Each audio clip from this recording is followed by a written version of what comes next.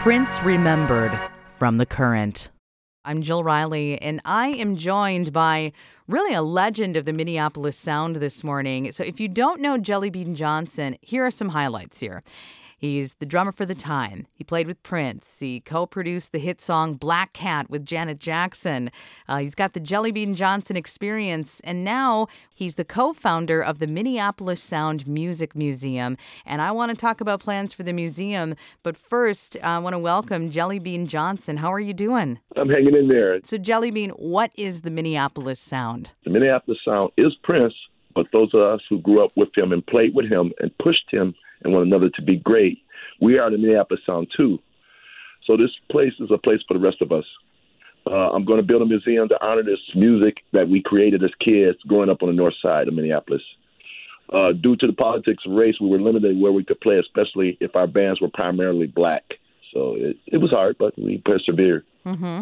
In this museum, I mean, this is going to be a space really on the north side of Minneapolis, which sounds like it's going to be really great for the community. You've co-founded this idea and have this vision for a museum. So I wonder if you could talk about that vision for the Minneapolis Sound Museum. Yeah, well, we lost Prince 5 years ago, and I lost my son Regal in April to this thing that took Prince. So Prince left us a collection of music, and he left us Paisley Park. And I want to leave something for myself and my son, too. So this is how the idea of the museum came up. The Minneapolis Sound Museum will honor those who created this sound. It will have an event space for people to hear this sound.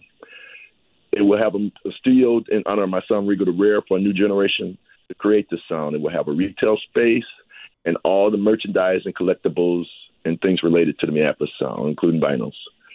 Our goal is for the next generation to know what was created here in North Minneapolis. So that's basically what it's about, God willing. Now, Jelly Bean Johnson, what does this space mean for the community of Minneapolis, especially with everything that's happened in the past couple of years?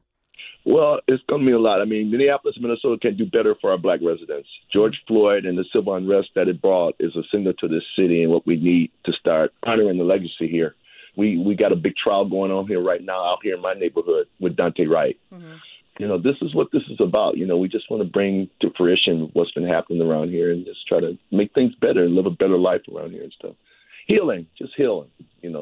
Lord knows we need to heal around here because it's been with the pandemic and the civil unrest and the things that we're going through, all the lawlessness every night and stuff. We need to have something to look forward to and see a path to where we can start to heal and enjoy our beautiful community here. I travel all around this country and stuff, and I tell people, first off, nobody has a music scene like we do here. We're blessed in a lot of ways here. The Minneapolis Sound, it's Prince, but it's so much more, and it's all the people that were around Prince, and it's like the sound of North Minneapolis, and that sound has really continued to grow and evolve over the years. I mean, up to this year of 2021. Yeah, when I moved to North Minneapolis as a kid, I grew up with Prince and Morris, Terry Lewis, and Andre Simone, and I was in a band called Flight Time, and then The Time, and then came Purple Rain, and then I was in a band called The Family. And then I wrote and produced songs for Flight Time and stuff like that, different hits on different people and stuff. And I played a role in all the different camps. And, I think I might be one of the only ones that did that.